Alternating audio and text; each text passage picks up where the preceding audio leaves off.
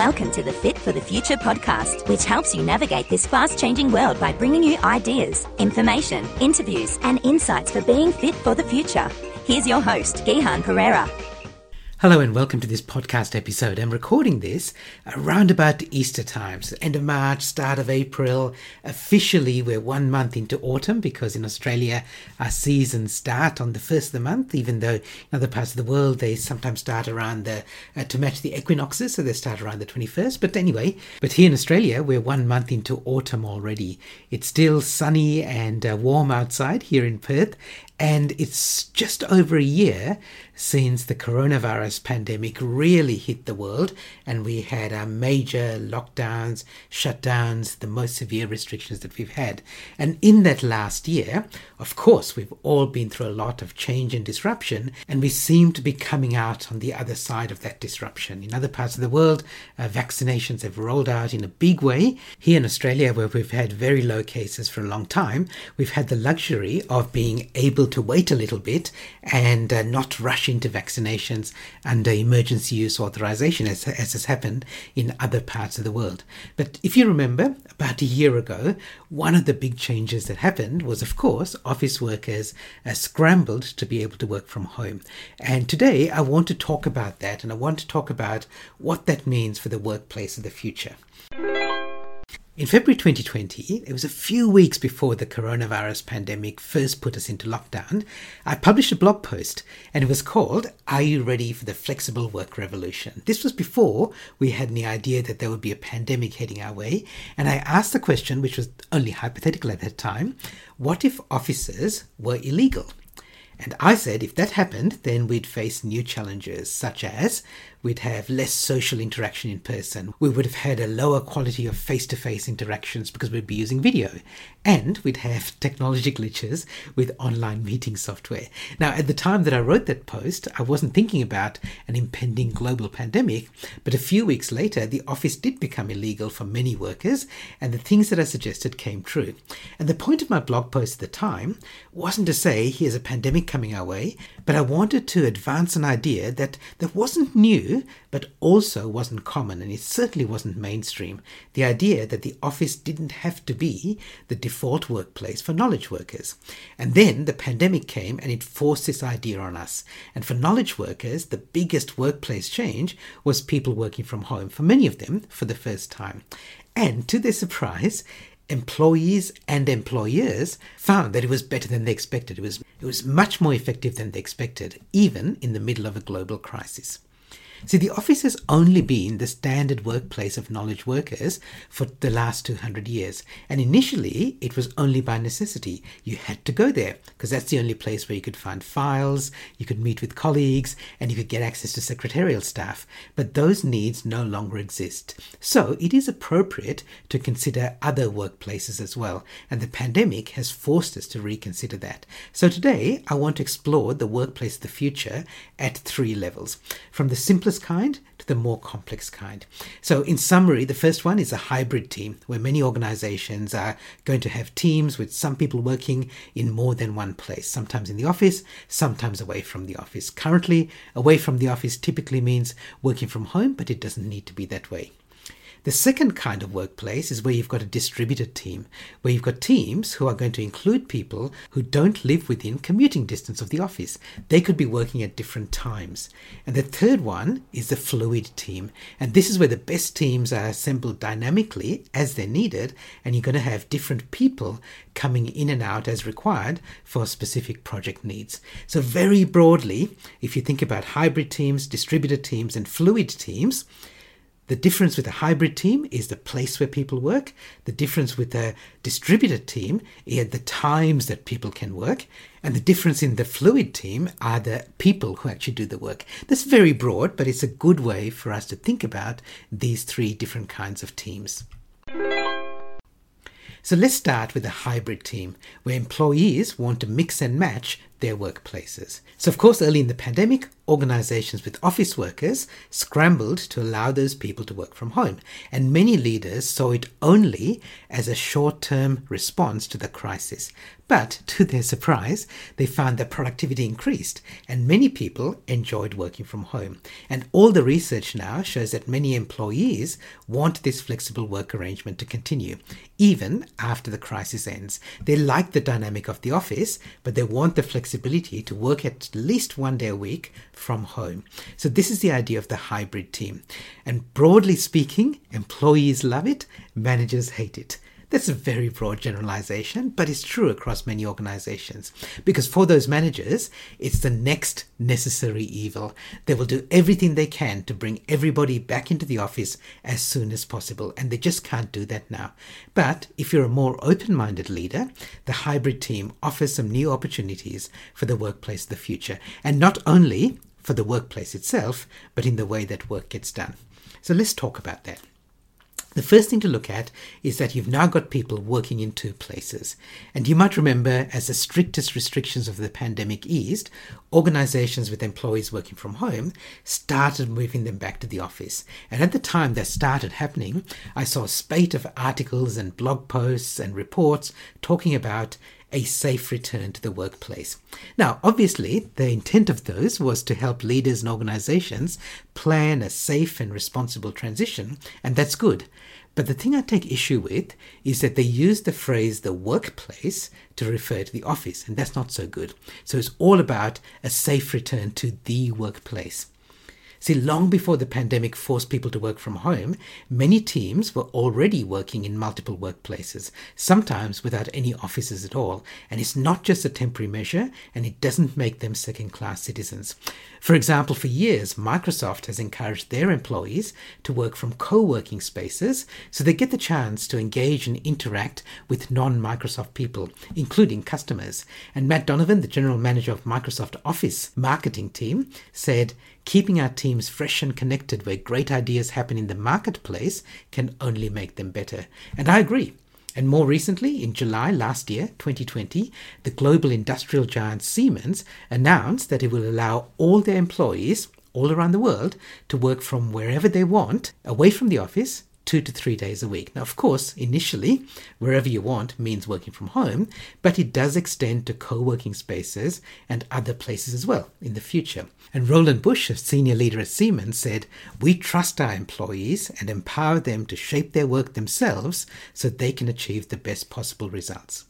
So, don't call the office the workplace, and don't refer to your out-of-office team members as remote workers. If you do that, you're diminishing their value and you're limiting the opportunity to build a really effective hybrid team. So adopt the attitude, out of sight, top of mind, and always consider the effect of every decision on these out-of-office team members. The next thing is to reward results, and this is about your mindset. Imagine walking into your office on a working day and you find it empty. What do you think? Was it a public holiday? Did you miss the memo about the company picnic? Was this an elaborate prank from all your co-workers? Was there a COVID-19 outbreak that you didn't hear about? See, some people feel exactly that way when they're working from home. They switch on their laptop in the morning, they log in and they wonder, is anybody else here? And this is especially true for leaders. Your team members who are working at home are busy and they feel really productive, but you wonder how you can manage them if you can't see them. Or you gravitate towards the people in the office and ignore the rest of your team. Some research at Harvard in July 2020 said that 40% of managers aren't confident that they can manage their workers remotely. And this falls into two areas. First of all, they say, I can't do it. They don't think they can coordinate remote workers effectively. They feel they can't manage remote workers if they can't see them. And they don't have the confidence to influence them if they can't see them and if they're not in the same physical place. The second part of it is they think that the workers themselves can't do it. They believe that remote workers usually perform worse. They think they don't have the skills to be able to work remotely and independently, and they're skeptical that they're going to remain motivated. So what do? Some leaders address this in the wrong way. They have pointless Zoom or Teams meetings, they have random phone calls that interrupt productive work, or they force people to keep their webcam on all day just so they can monitor them and see them at their desk. This is a real thing. But those are inappropriate solutions, because what you're trying to do is fix your discomfort or your feeling of being disconnected from the rest of your team. And the right solution is instead to change your focus. So instead of thinking about processes, think about outcomes. Instead of activity, think about results. And instead of inputs, think about outputs. So even if you don't like to admit it, when you see people in an office, you subconsciously measure their inputs. You see when they arrive, especially if it's late. You see when they leave, especially if it's early. And you see when they're busy and not. And this doesn't work in a hybrid team because you can no longer see them. You can't see their inputs, so you have to rely on their outputs. And instead of monitoring their processes, their activity, and their time spent, start measuring the results that they achieve. Look at the quality of their work and assess their contribution towards achieving your team's goals. Now, it's not easy to change this mindset because you've probably become unconsciously competent in doing it the old way. So when you've got a hybrid team, it's really tempting to simply focus on the team members who are spending their time in the office. But that hurts collaboration and productivity just in the short term, and it damages your team culture in the long term.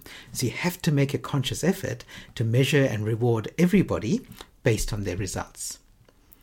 The next thing to do is think about trust, and you really have to build trust differently. In an office, people build trust with each other through personal interactions. They work in the same building, they park in the same car park, they eat at the same canteen or the same local cafes, they bring in birthday cakes, they send their kids to the same schools, they walk their dogs in the same park, they take the same holidays, they support the same sporting teams, or jokingly spar with each other about opposing sporting teams. And they might watch the same Netflix shows and talk about them at the office.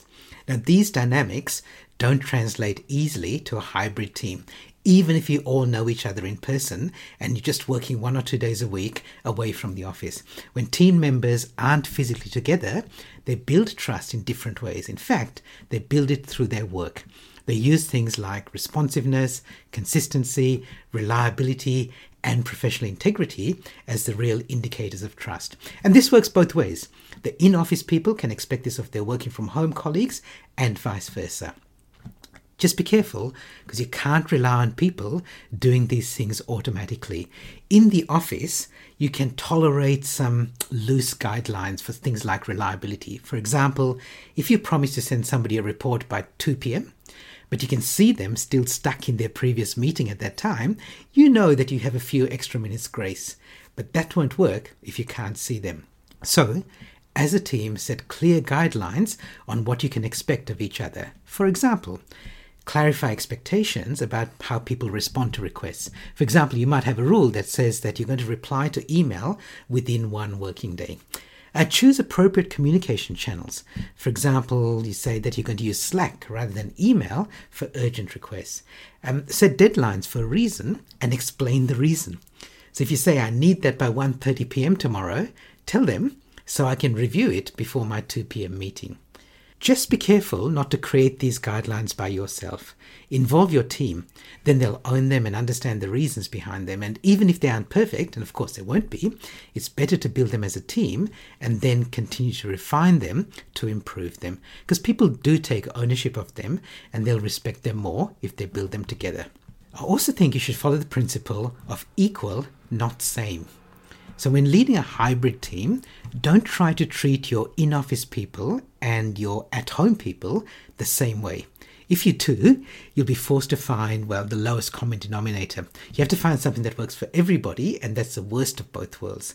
So think equal, not same. So treat everybody equally, but find the best way to leverage the unique strengths of each of those workplaces. Let me give you an example. Suppose you have a mentoring program, and if you do, you probably look to match your in-office team members with mentors who are also in the office. Now, for those who are working mostly from home, instead of forcing them to do online mentoring, which may not be as personal and deep, help them find external mentors. Now, those external mentors don't have the same in-depth experience of the organization, but they can provide broader outside experience instead, and that can also be valuable for the people being mentored. And of course, when you think this way, it takes more thought and creativity than just settling for the lowest common denominator, or even worse, only doing what works for the in-office team. But you really have to put in this effort if you're truly committed to the hybrid team as a long-term work style. And the thing is, when you start looking through the equal, not same lens, you'll notice that everything could be changed or improved. Now, some items are obvious, and then you might as well tackle them immediately. After that, one way to find out what you could prioritize is to make a list of your organization's values. You know, the things that are on the About Us page of your website, but nobody ever looks at and nobody remembers them. Have a look at that list and invite each of your team members to go through that list and choose items that they think are important. And here's the thing. Ask them to explain to you what that means for them in practice. For example, suppose learning is a key value. Now, one person might want that through mentoring, another one by gaining a formal qualification, and another one by doing a 3-month stint shadowing somebody else in the team. So what you do is do your best to give each person what they want, now within reason, of course. And this approach not only helps people individually, it also creates new opportunities for everybody else in the team. For example, let's go back to the mentoring example.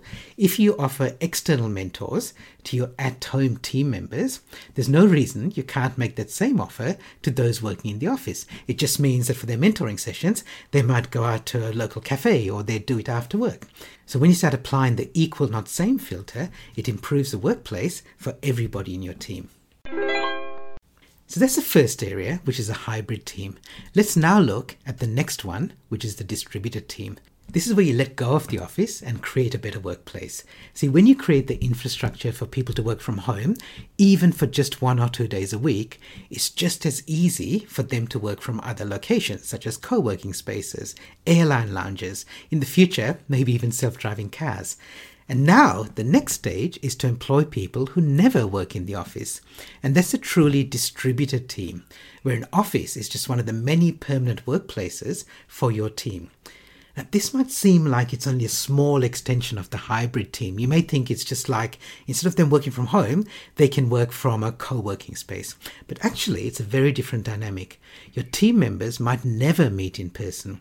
You can't arrange days when everybody's in the office because not everybody is within commute distance of the office, and online collaboration becomes the norm.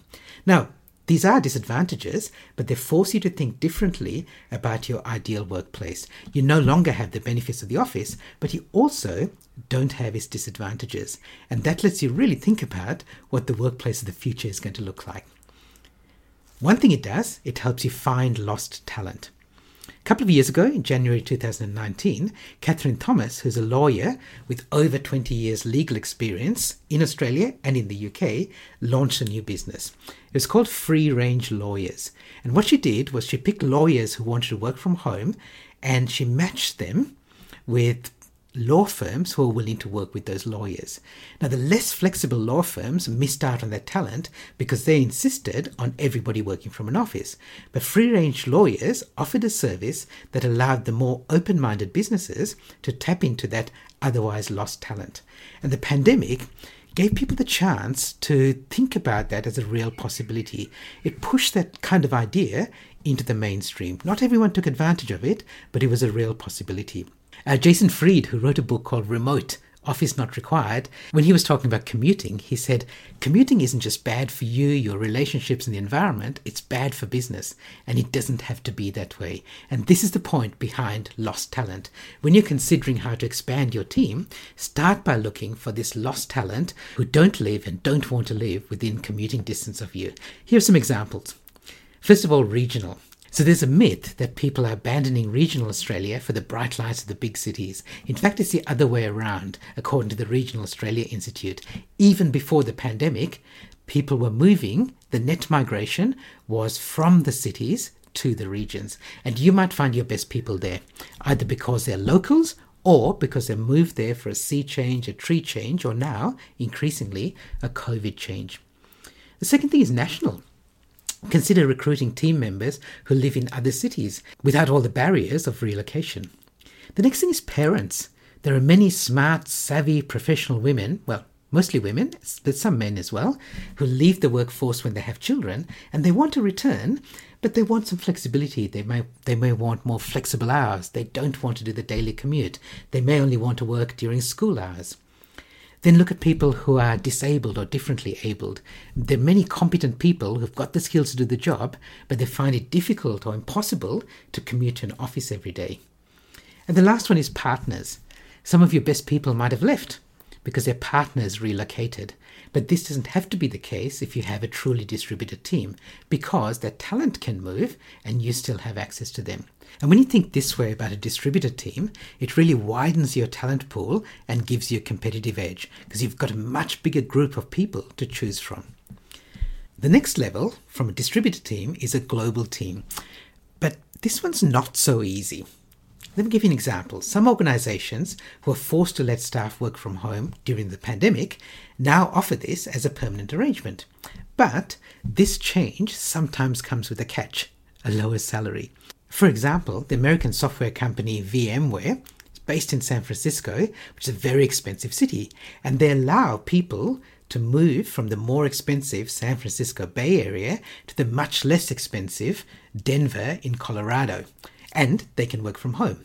But they face a pay cut, pretty significant, about a 20% pay cut. And companies like Facebook and Twitter have got similar policies around pay localization. Now, whether you think that's fair or unfair, it's just one of the many challenges of building a global team. If you've already got team members outside commute distance of your office, it might seem like it's only a small step to cast the net wider, but you're opening up a can of worms. Pay localization might be your biggest issue when you've got staff concentrated in a few close towns, but when you go out further, especially to other countries, many other issues arise. Even when everybody speaks a common language, it's easy for misunderstandings to occur. I remember when I was working in the UK in the 1990s, I was there on secondment from my organisation in Perth to a parent company based in the UK. And I remember one day my UK manager came to me with a puzzled look on his face, and he asked me to translate an email that my Perth manager had sent him. And he said, "Can you take a squiz at this and get back to me in the Arvo?" At least he knew that he needed help. But that isn't always the case. Some words and phrases mean completely different things in different places, and that can unintentionally cause confusion. Just as one example, in Australia, when we say that we're going to table an agenda item, it means we're bringing it to the meeting. In other words, we're putting it on the table. In the USA, it means we're deferring it. So putting it on the table rather than discussing it. Now, these examples are just the tip of the iceberg. So be very careful when extending your distributed team into a global team, even if it's just one person outside your country.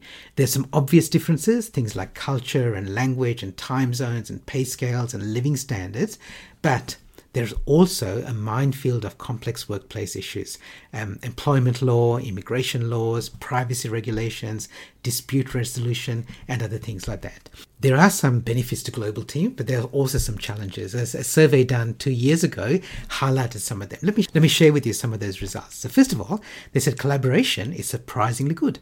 So global teams are highly collaborative and they're pretty low maintenance. And almost 90% of global teams work together at least weekly, and they're less likely to report problems with their collaboration. That said, collaboration isn't easy. So the report also said that companies are struggling with language barriers and time zones.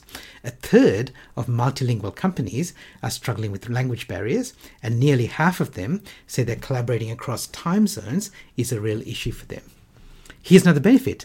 Diversity is an asset. So the report says that companies see that the global perspectives and the diversity that they get with their thinking, creativity, access to talent anywhere are the leading benefits they get from global teams. But the other side of diversity and inclusion, which is inclusion, is a challenge. So the report says that global teams are struggling with inclusion. Global employees still lack equal influence, and about 60% of companies say people in the headquarters wield more influence than the rest of them, who are sometimes seen as working in remote outposts. One other benefit, some functions are easy to outsource. So the report says that global teams are turning to experts on local culture, finance, and legal work. So it says that legal assistance and payroll are the most likely functions to be outsourced. But On the other hand, red tape makes it difficult. The report says that dealing with time zone differences and legal concerns, again, tops the list of challenges for global teams. So, by all means, build a global team. I don't want to turn you away from it, but don't do it without your HR team by your side. Let's take something I mentioned and look at it in a little bit more detail. It's this idea of diversity and inclusion, and especially including everybody. I remember a client presentation that I did during the pandemic, and many teams were working from home. And in that presentation, I was talking about the impact of distributed teams on leadership and the employee experience. And the discussion turned to diversity and inclusion, which is an important topic when you're talking about distributed teams. And I remember one participant asking me, as workforces will be spread across the world instead of in one building, will this eliminate the need for jobs like diversity and inclusion officer because the workforce will end up being more diverse anyway? Now, it's an interesting question, but to me, the answer is clearly no. Diversity and inclusion matter even more with distributed teams because they're going to create new challenges and in different areas than we usually consider when we're talking about diversity and inclusion. So first of all, when you think about diversity, a global team might automatically be more diverse because you're working with people from different ethnic backgrounds, politics, languages, dialects, religious beliefs, work ethics, socioeconomic circumstances, and more. And that team probably ticks more diversity boxes than a team consisting only of people who happen to live within commuting distance of your office. But diversity is only one half of the diversity and inclusion banner. And there's no value in having a diverse team if you don't tap into that diversity. And that's the inclusion part. Putting it another way, diversity is like having a whole bunch of colored textures, and inclusion is about using them. So even when you've got a more diverse team, you must still work to make it truly inclusive. In fact, because your team isn't all in the same office, you've got to work even harder, especially with the people that you don't see every day. Let me tell you some of the inclusion challenges that you'll face with a distributed team. Now, this doesn't apply to everybody in the team, but it's something to think about as a leader.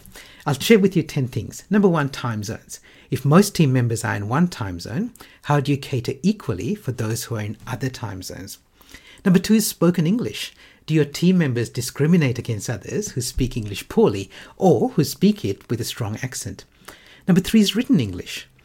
Do your team members unconsciously judge people who don't write well or use a different colloquial style of writing? Number 4 is public holidays. Do you cater for the people who have different public holidays in their country or even in their state? Number 5 is the head office mentality, which I mentioned already. If some team members work from an office, do others feel left out? Number 6 is hierarchy and authority. Some people value qualifications over experience, they don't respect younger bosses, or they don't work with women in authority. Number 7 is family. In some cultures, it's just taken for granted and you don't think twice about missing an important client meeting if you have to help a family member. Now, we'd all do that, but it varies to the extent that we'd go. Number 8 is work-life integration. When you think about CBD workers, people who move somewhere for a sea change, and people in other countries, they want different things from their work and how that integrates with their life. Number 9 might be obvious, technology skills. It's easy to marginalize people, even unintentionally, if they struggle with technology, even if they're otherwise competent. And number 10, which is related to that, is their internet connection. So this has nothing to do with their skills directly, but some people just have a poor internet connection. They can't connect to online meetings. They need to turn off video every time they're in a meeting. And because of that, they struggle to participate equally. And the rest of the team can, over time, diminish the value that they provide and push them to the side. Now, it's easier to include people who are in the same office as you because you see them all the time. And it really does take a conscious effort to include other team members. And if your office, your city, or your time zone is perceived as a head office for your team, you've got to work even harder to include everybody else. The last thing I want to talk about with a distributed team is managing conflict. See, a distributed team might include team members who are working in different time zones and locations. They might speak different languages, and they might be from different cultures. They don't have the same personal rapport as in-office teams. They might only collaborate using digital tools, and they sometimes feel isolated and alone. And that means you must take even more care to manage conflict when it arises. And of course, conflict resolution is a very big topic, and I don't intend to handle it all here. But the first thing that you can do is identify the cause of the conflict when it arises, and then use that to choose your role. And broadly, let me classify conflicts into 5 areas, going from the easiest to the hardest. So number 1 is information. So something is missing, incomplete, or ambiguous. This is the easiest situation to address. And your role is to be an advisor. So identify the problem and help the two parties work together to find their own solution. Number 2 is environment. When an external factor causes the conflict, be the manager who gets it resolved or fixed. Absolutely ask them for their suggestions, but the solution might be beyond their authority. And if it's something that you can fix, do so or get it done. And if it's not, if it's outside your authority, then bring in other relevant parties to get it fixed. Number 3 is skills. Some conflicts just occur because people simply don't know how to work well and how to work effectively in a distributed team. They may not know how to start an online meeting or use a virtual workspace. They don't know how to manage email, or they might not choose the right communication channels. So take on the role here of trainer or coach. So build their skills and give them the professional development they need so that they can avoid future conflicts. The next one is values, because sometimes a clash of personal values causes conflict. For example, people from different cultures think and act differently in specific situations. And here, your role is to be a mediator. So facilitate a discussion between the parties involved, or involve your HR team if it's something that, again, that they should be involved in. And finally, number 5 is identity. The participants' sense of identity could put them at odds with each other. Yeah, for example, they might say, as the more senior person, I give the orders. Or someone might say, as a stay-at-home parent, my children come first.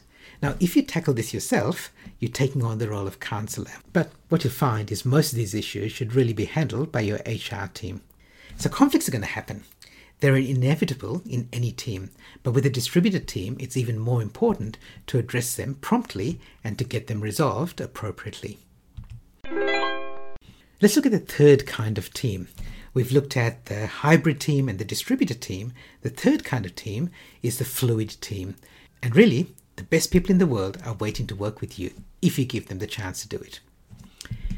I reckon if you ask any dedicated sports fan about their favorite team, they will happily and instantly tell you all about the history, the players, the current strength, where they are on the ladder, and everything else you would ever want to know about them, and probably more than that as well. But although many fans think of them as a team, the club or the franchise that they belong to thinks in terms of a squad. So they look beyond the players who play on any given day. They think about the extended group of players who could play in the season, and they even consider trading players with other teams to strengthen their squad. Now, we don't usually think of work teams this way, but we could. You could bring together the best people on the planet for any given project, collaborate until you complete the job, and then you all go your separate ways. And that's a fluid team. Now, in practice, core members of the team stay together for multiple projects, and you bring in the skills, experience, and other resources that are required. So let's talk about how you make your team more fluid. First, let's look at the extended team. Think about a ride-sharing service like Uber. When it first entered a new market where it was competing with, and let's face it, disrupting the taxi industry in that area, many people welcomed it. Not so much the taxi drivers, but other people, because it provided a better service for customers. But as it grew into a mainstream transport option, society turned its attention to the way that it treated its drivers, in particular, treating them as independent contractors rather than employees, which means that they don't get the benefits and protections that employees enjoy under the law. Now, this is an ongoing issue, but even if Uber improves conditions for these contractors, those freelance drivers will probably still be treated differently from Uber's other employees. Just be careful you don't fall into the same trap with your own team.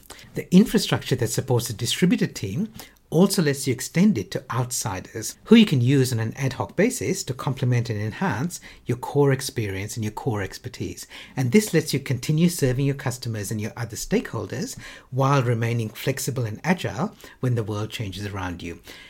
Of course, this is not a new idea.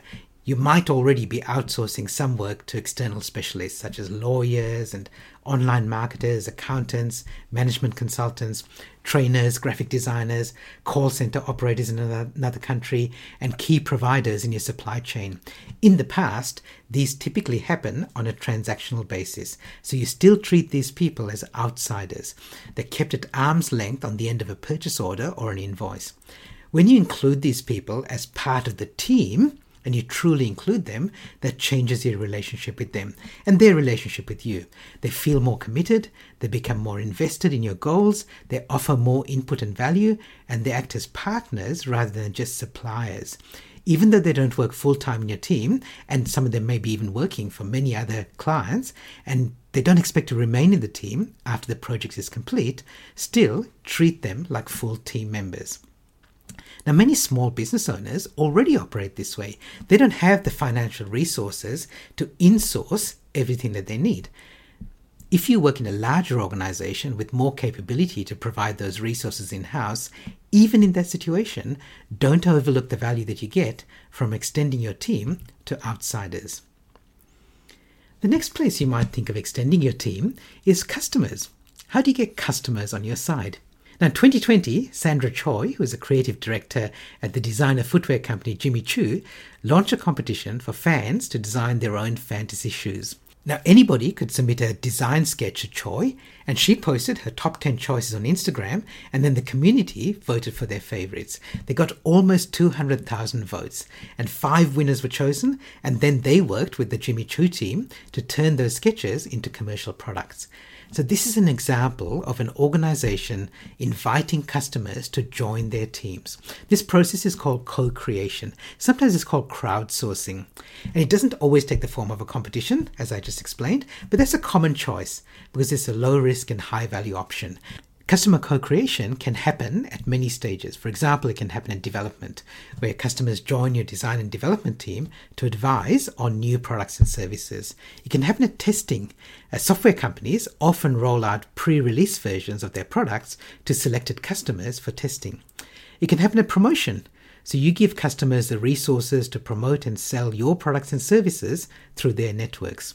And it can happen at support. So you provide an online community where customers support and help each other. Let me give you some examples of companies who embrace co-creation in practice. DHL is one. In DHL's Innovation Center workshops, customers and staff collaborate to suggest new initiatives for the company. And it sometimes leads to innovative products like the Parcelcopter, which is a drone delivery service for remote areas. IKEA is another example. IKEA's platform Co-Create IKEA involves customers and fans to contribute new product ideas, and they do it through boot camps, through collaborations with universities, and they run innovation labs. And in return, IKEA offers cash rewards and licensing deals. BMW also does it. In 2010, the Co-Creation Lab ran a contest asking their fans and customers for new product ideas and opinions, and it generated more than 300 ideas, including the winner, which I think is really interesting. It was called Pick Me Up Please, which is a mobility system for pedestrians. Lego is another example. In 2004, they launched a platform called Lego Ideas, and this was for fans to suggest new product ideas. And so far, it's already had over 1 million suggestions, and the winners are rewarded with recognition, input into new product development, and sometimes even a percentage of sales revenue. Coca-Cola.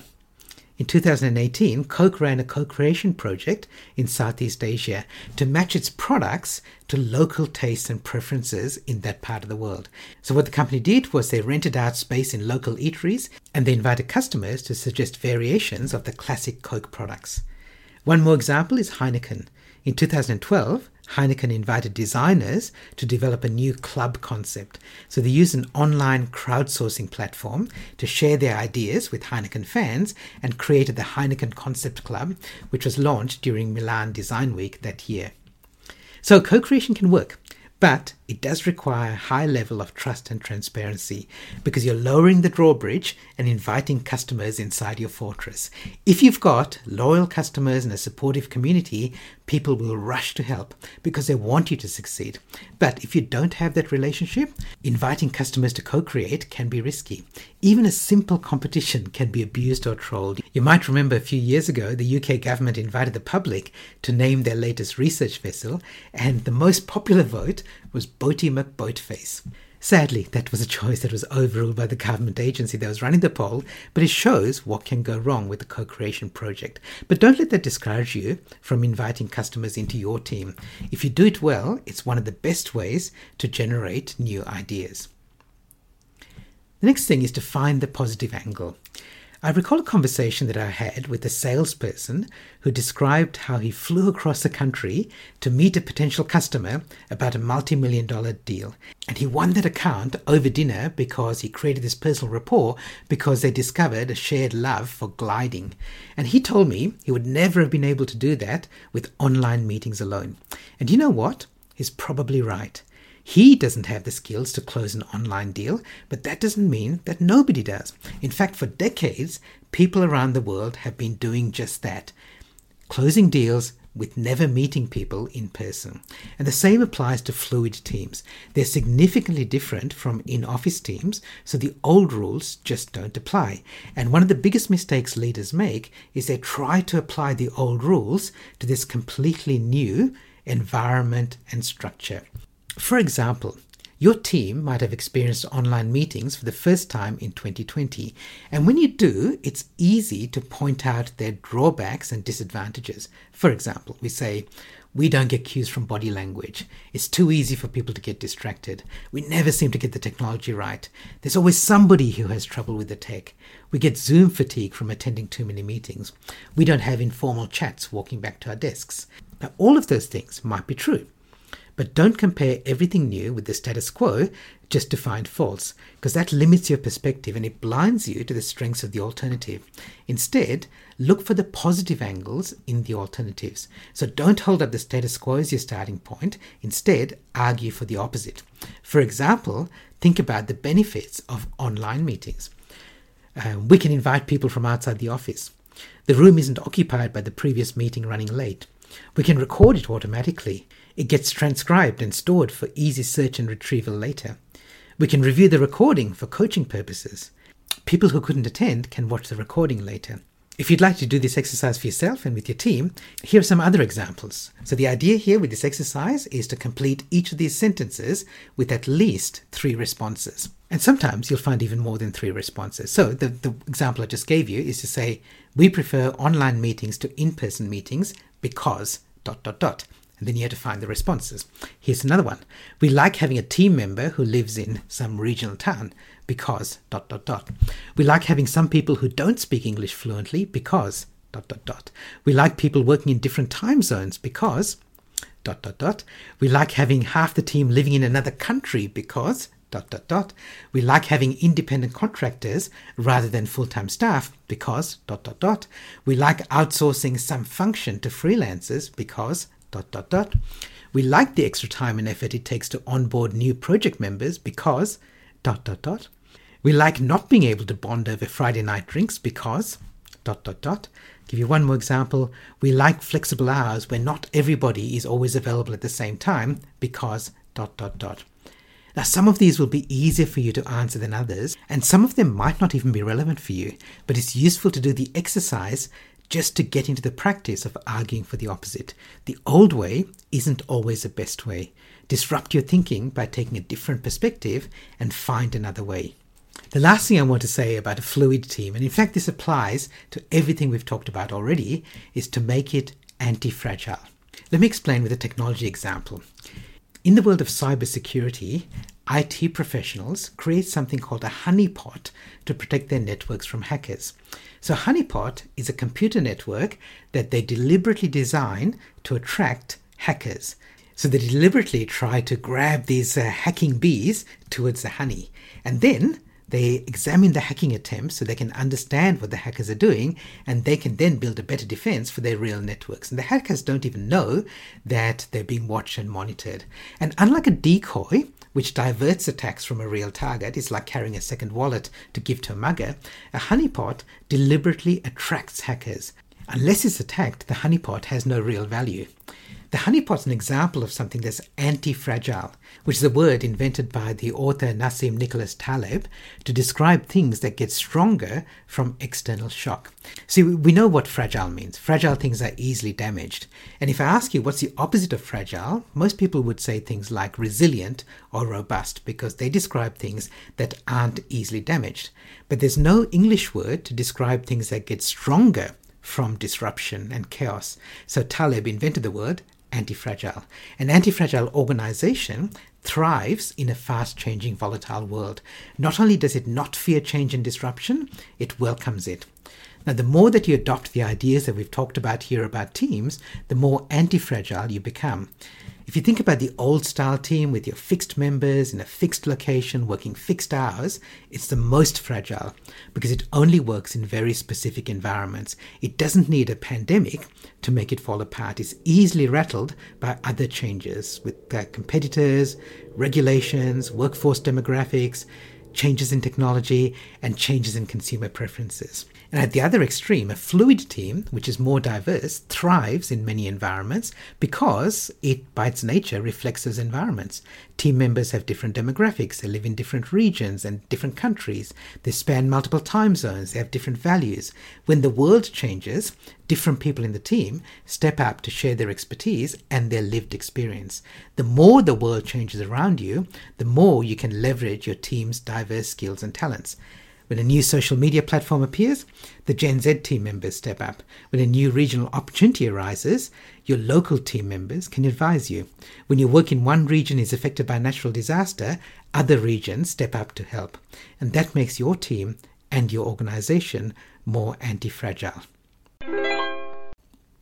So we've looked at these three different kinds of teams. The hybrid team, where some people are in the office, some people not in the office. The distributed team, which doesn't require an office at all. People could be working from anywhere around the world in different times. And we looked at the fluid team, where even the people in your team could change from project to project. As we're coming out the other side of the disruption of this pandemic, there's a big push and a big temptation to get people back into the office as soon as possible. Now, you might say, that's not necessarily a bad thing, and I'd agree with you to some extent. But it would be a pity if we miss the opportunity to think about what the better workplace of the future might look like. As somebody said, never let a good crisis go to waste. And I think we have a real opportunity now to rethink the future of work and the workplace of the future. I hope you enjoyed that and found something valuable for your personal and your professional life. And if you did get some value from it, please share the love by reviewing and rating it in the place that you get your podcasts. That really does help to promote it to other people as well. By the way, everything I've talked about today when we're talking about teams and the workplace of the future is an extract from my new book, Disrupted, which I'm just doing the final edits on now. So by the time I publish my next podcast episode, that should be out in print. But what you've just listened to is the team chapter from that book. And if you'd like to download free with my compliments, another chapter from the book, this is the empathy chapter, then you can go to the website now and you can download the free sample chapter. So the website address to go to is disruptedbook.com.au. And if you want to engage with me to go deeper with these ideas, let's talk. Especially now as we're all trying to navigate and lead our way through this time of great uncertainty, it's more important than ever before to be able to offer clarity and confidence so that we can really be fit for the future. I offer conference keynote presentations, both online and in person, workshops and masterclasses, mentoring and coaching. And you can find out more at gihanperera.com. And while you're there, you can also find my blog, my newsletter, more episodes from this podcast, and some public online presentations. And these are all designed to help you leverage the potential of your organization, your team, and of course yourself as well. Stay safe and healthy, and I'll see you in the future. This is Gihan Perera. Bye for now. For show notes, past episodes, and more, visit gihanperera.com. And remember, great minds don't think alike.